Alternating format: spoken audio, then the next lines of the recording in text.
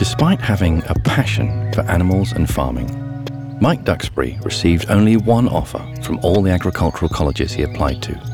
The rest dismissed him instantly because he was blind. After graduating with an impressive array of qualifications, he became an accessibility consultant in London, but his heart was always with the land. He decided that rather than telling people how to run an inclusive business, he'd show them instead. So farming for me is about, A, it's what I know the best, it's what I'm qualified to do, it's what I love doing, but it also is a demonstration of what, one thing about people with disabilities is we're great problem solvers, because we have to solve those problems every day about being equal. Join Mike now at Inclusive Farm, the working farm in Bedfordshire that he designed and built himself. As he describes his mission to welcome students of all abilities, talks about the importance of connecting with the land, and explains the different coughs of pigs.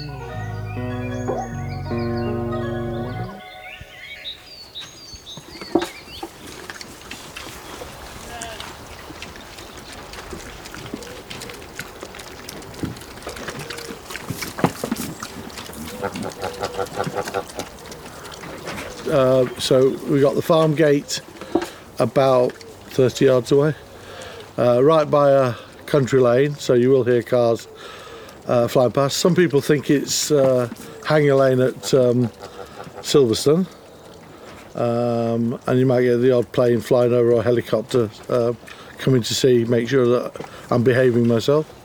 And we're all on the flat, so we are here. The rest of the farm is on a hill going all the way up to, I think, the moon. I think it feels like it some days. So that's where we're at now, and in a minute I'm going to take you for a little stroll up the farm, and we will meet the different animals in the different paddocks, and I'll try and give you a bit of a description of the farm as we're moving about, so you can get a bit of a flavour of what we look like.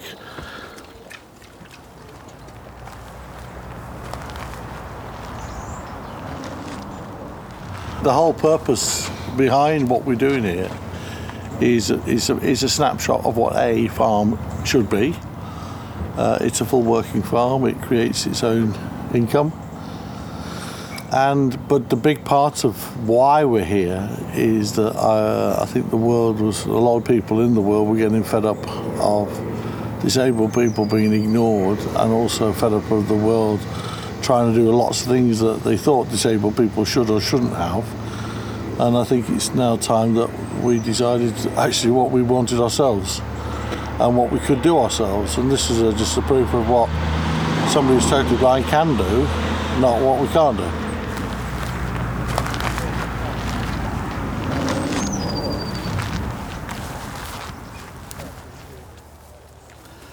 So we're now coming to the farmyard, and on the left here we have 2 pig pens, and in here, and the geese, they are, right on cue. Right hand side pigs, they are 15, 16 weeks old, and they're predominantly white crosses, so we got large white, Duroc, and a bit of Oxford Sandy in there. Thank you, geese. As I said, one of the big bonuses of all the pens on this farm is every pen has got a different frontage, texture wise, so it allows me to tell me where I am. If it was in the wind and I can't hear where I am, it tells me exactly where I am by just one touch on the farm. The left hand side we have our new inmates, and we got 12 little large white, middle white piglets, and they're about 8 weeks old. We also have matting on the floor that stretches from the fence out to about 5 feet, and that just tells me and others who've got no sight that if we've got our arms full of buckets of feed or bales of hay or whatever, when our feet hit the mat we are 5 feet away from the fences. So it just helps for safety and tell us where we are.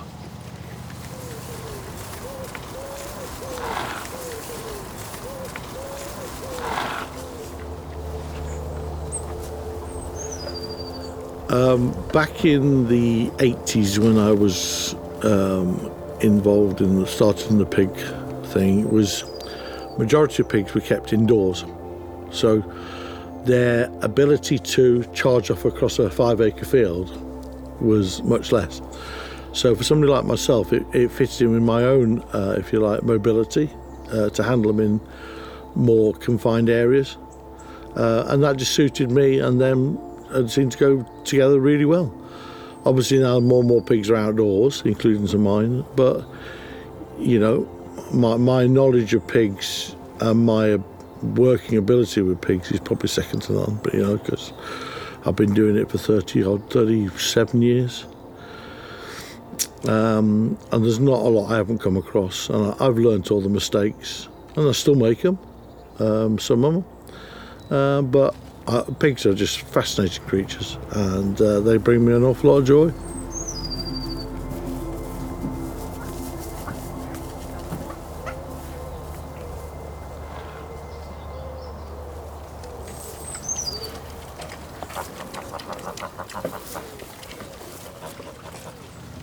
When you say you could hear where you are, Yeah.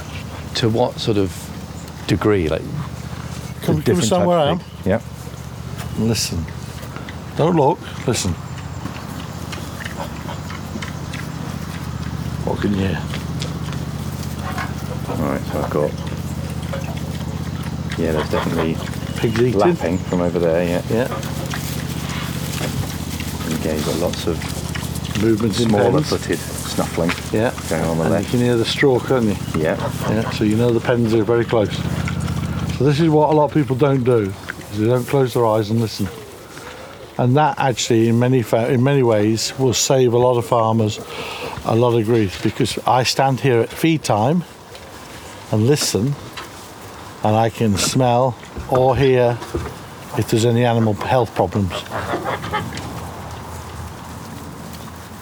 From the breathing. Breathing.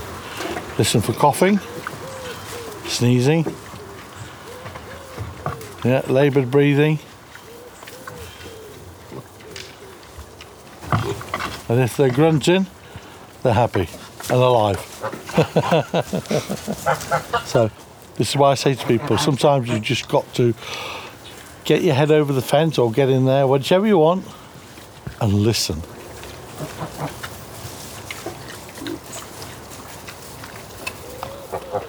And a lot can be told. So these all sound really happy. No coughing, no sneezing, no laboured breath. I can't smell anything else other than what should be there. They haven't had any fresh straw yet, so I can smell that. But they've all been fed recently, so they're all just finishing off feeding. And you can tell all that just by the situation.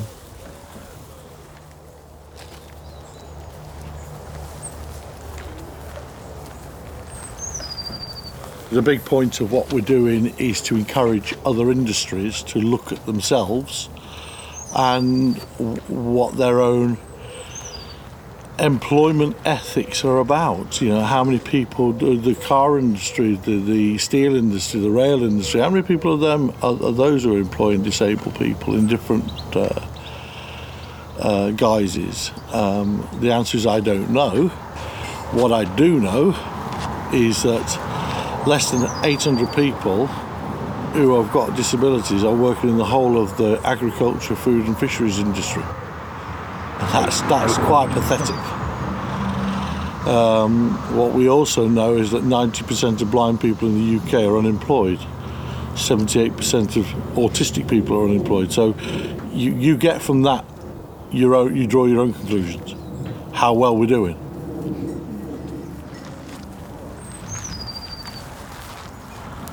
The beauty here is that we've built it according to, if you like, my own needs. So it's not, we haven't taken a farm and modified it. We've just taken an idea out of my head, and the fury of my seeing people like myself who have not got the strength to fight for themselves, being denied of jobs, being denied of colleges, being denied of, you know, environments that able-bodied people take for granted.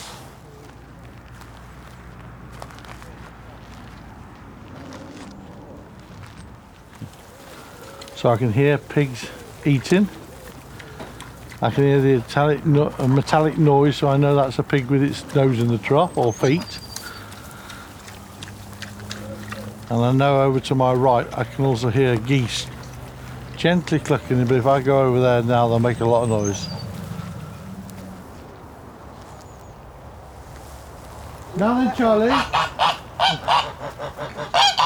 Hi, Charlie Bird.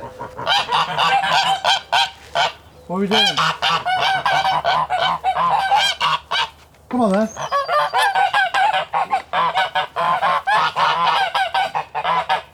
But Charlie is yes, they know all about it. We got Charlie, who's hand reared, so she does like being picked up and having a cuddle. Although she's now a bit too big for that, aren't you, Charlie? Yeah.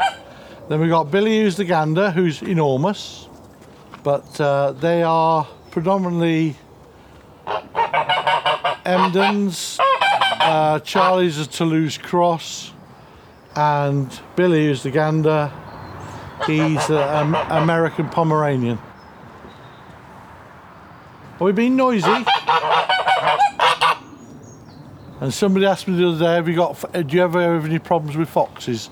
And the answer is, if you were a fox, would you come anywhere near these four? So the answer is no, we don't.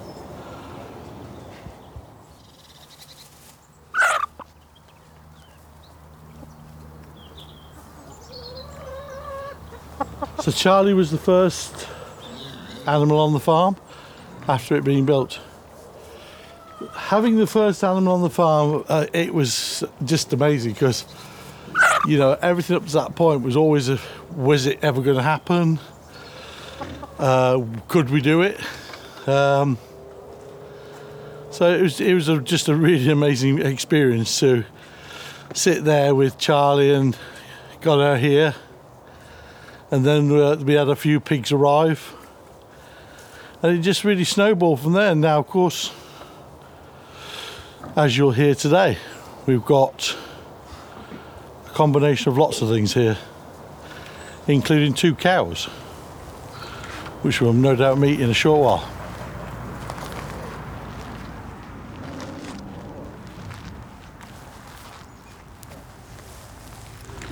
When I decided I wanted to go to agricultural college all those centuries ago, or it feels like it, so back then there was 36 agricultural colleges in the UK.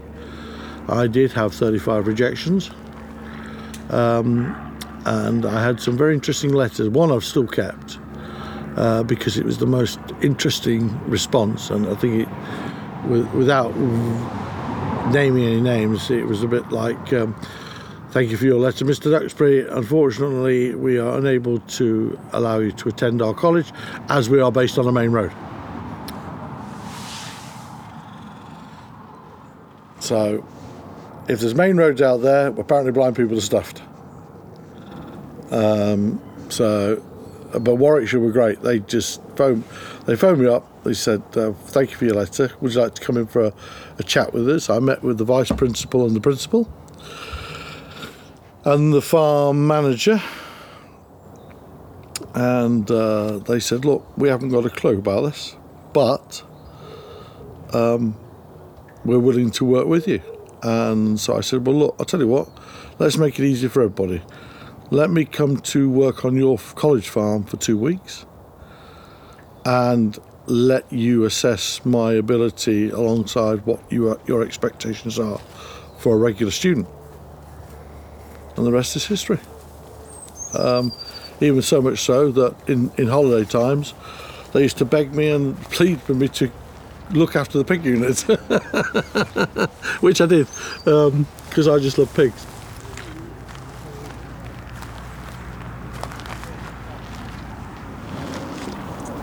So yeah, the sun's coming out now. Hello, Bruce boy. Oh, okay. Yes, so now we've come to one of our bigger paddocks, and it's got a couple of cows in here. Well, they are 2 steers or bullocks, whatever you want to call them, We got an Aberdeen Angus called Willis and a Hereford called Bruce. And they're great. Having them on site is I really love having them on site. And the beauty about this paddock, there's a shelter in this paddock, and that was built by myself and 2 students who've been told all their life that they are useless, can't do anything, blah blah blah, never been allowed to do anything by their families. Their life was pretty miserable actually, and they came out here and they helped me build this, and it was a very big proud moment for both of them, but also for us as well, knowing we got them from just sitting around doing nothing to build an actual shelter with me. So, you know, proud moments.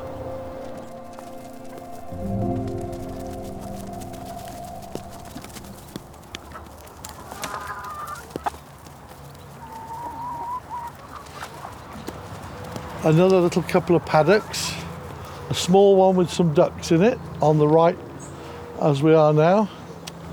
Don't know if we got any sounds. No ducks. Oh, that's a chicken. And we've got about 65 chickens on site, producing eggs for us every day. So, plus we've got, I think it's 8 ducks. 5 of which are call ducks, little call ducks, so they're only small. Oh.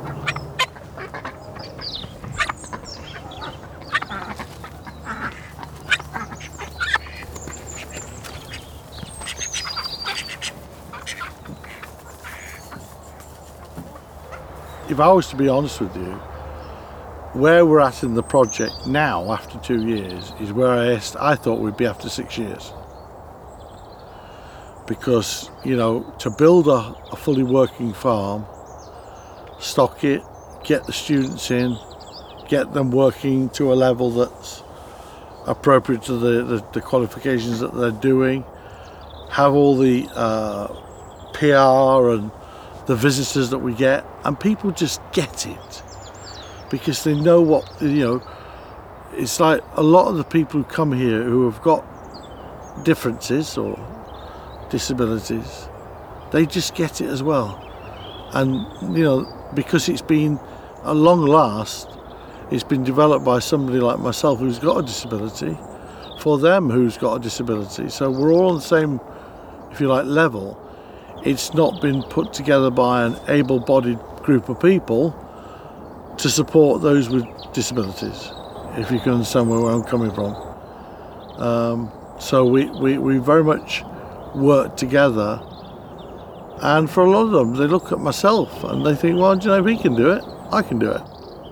Because I say it's nothing special, but just needed somebody to do it.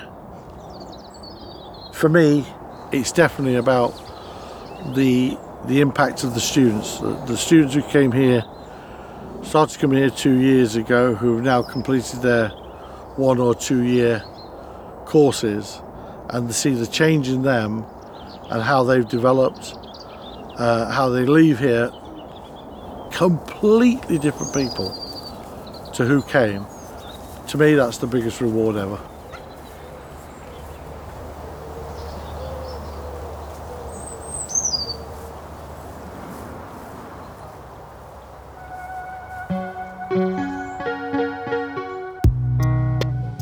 A reminder for us all there to listen, touch and smell as well as look, and appreciate nature in every way we can. Now, next time you'll be walking a little bit further than the stroll around Mike's farm. Hamza Yassin, wildlife cameraman, TV presenter and winner of Strictly, will be taking you eagle spotting on a long, hilly hike around Scotland's west coast.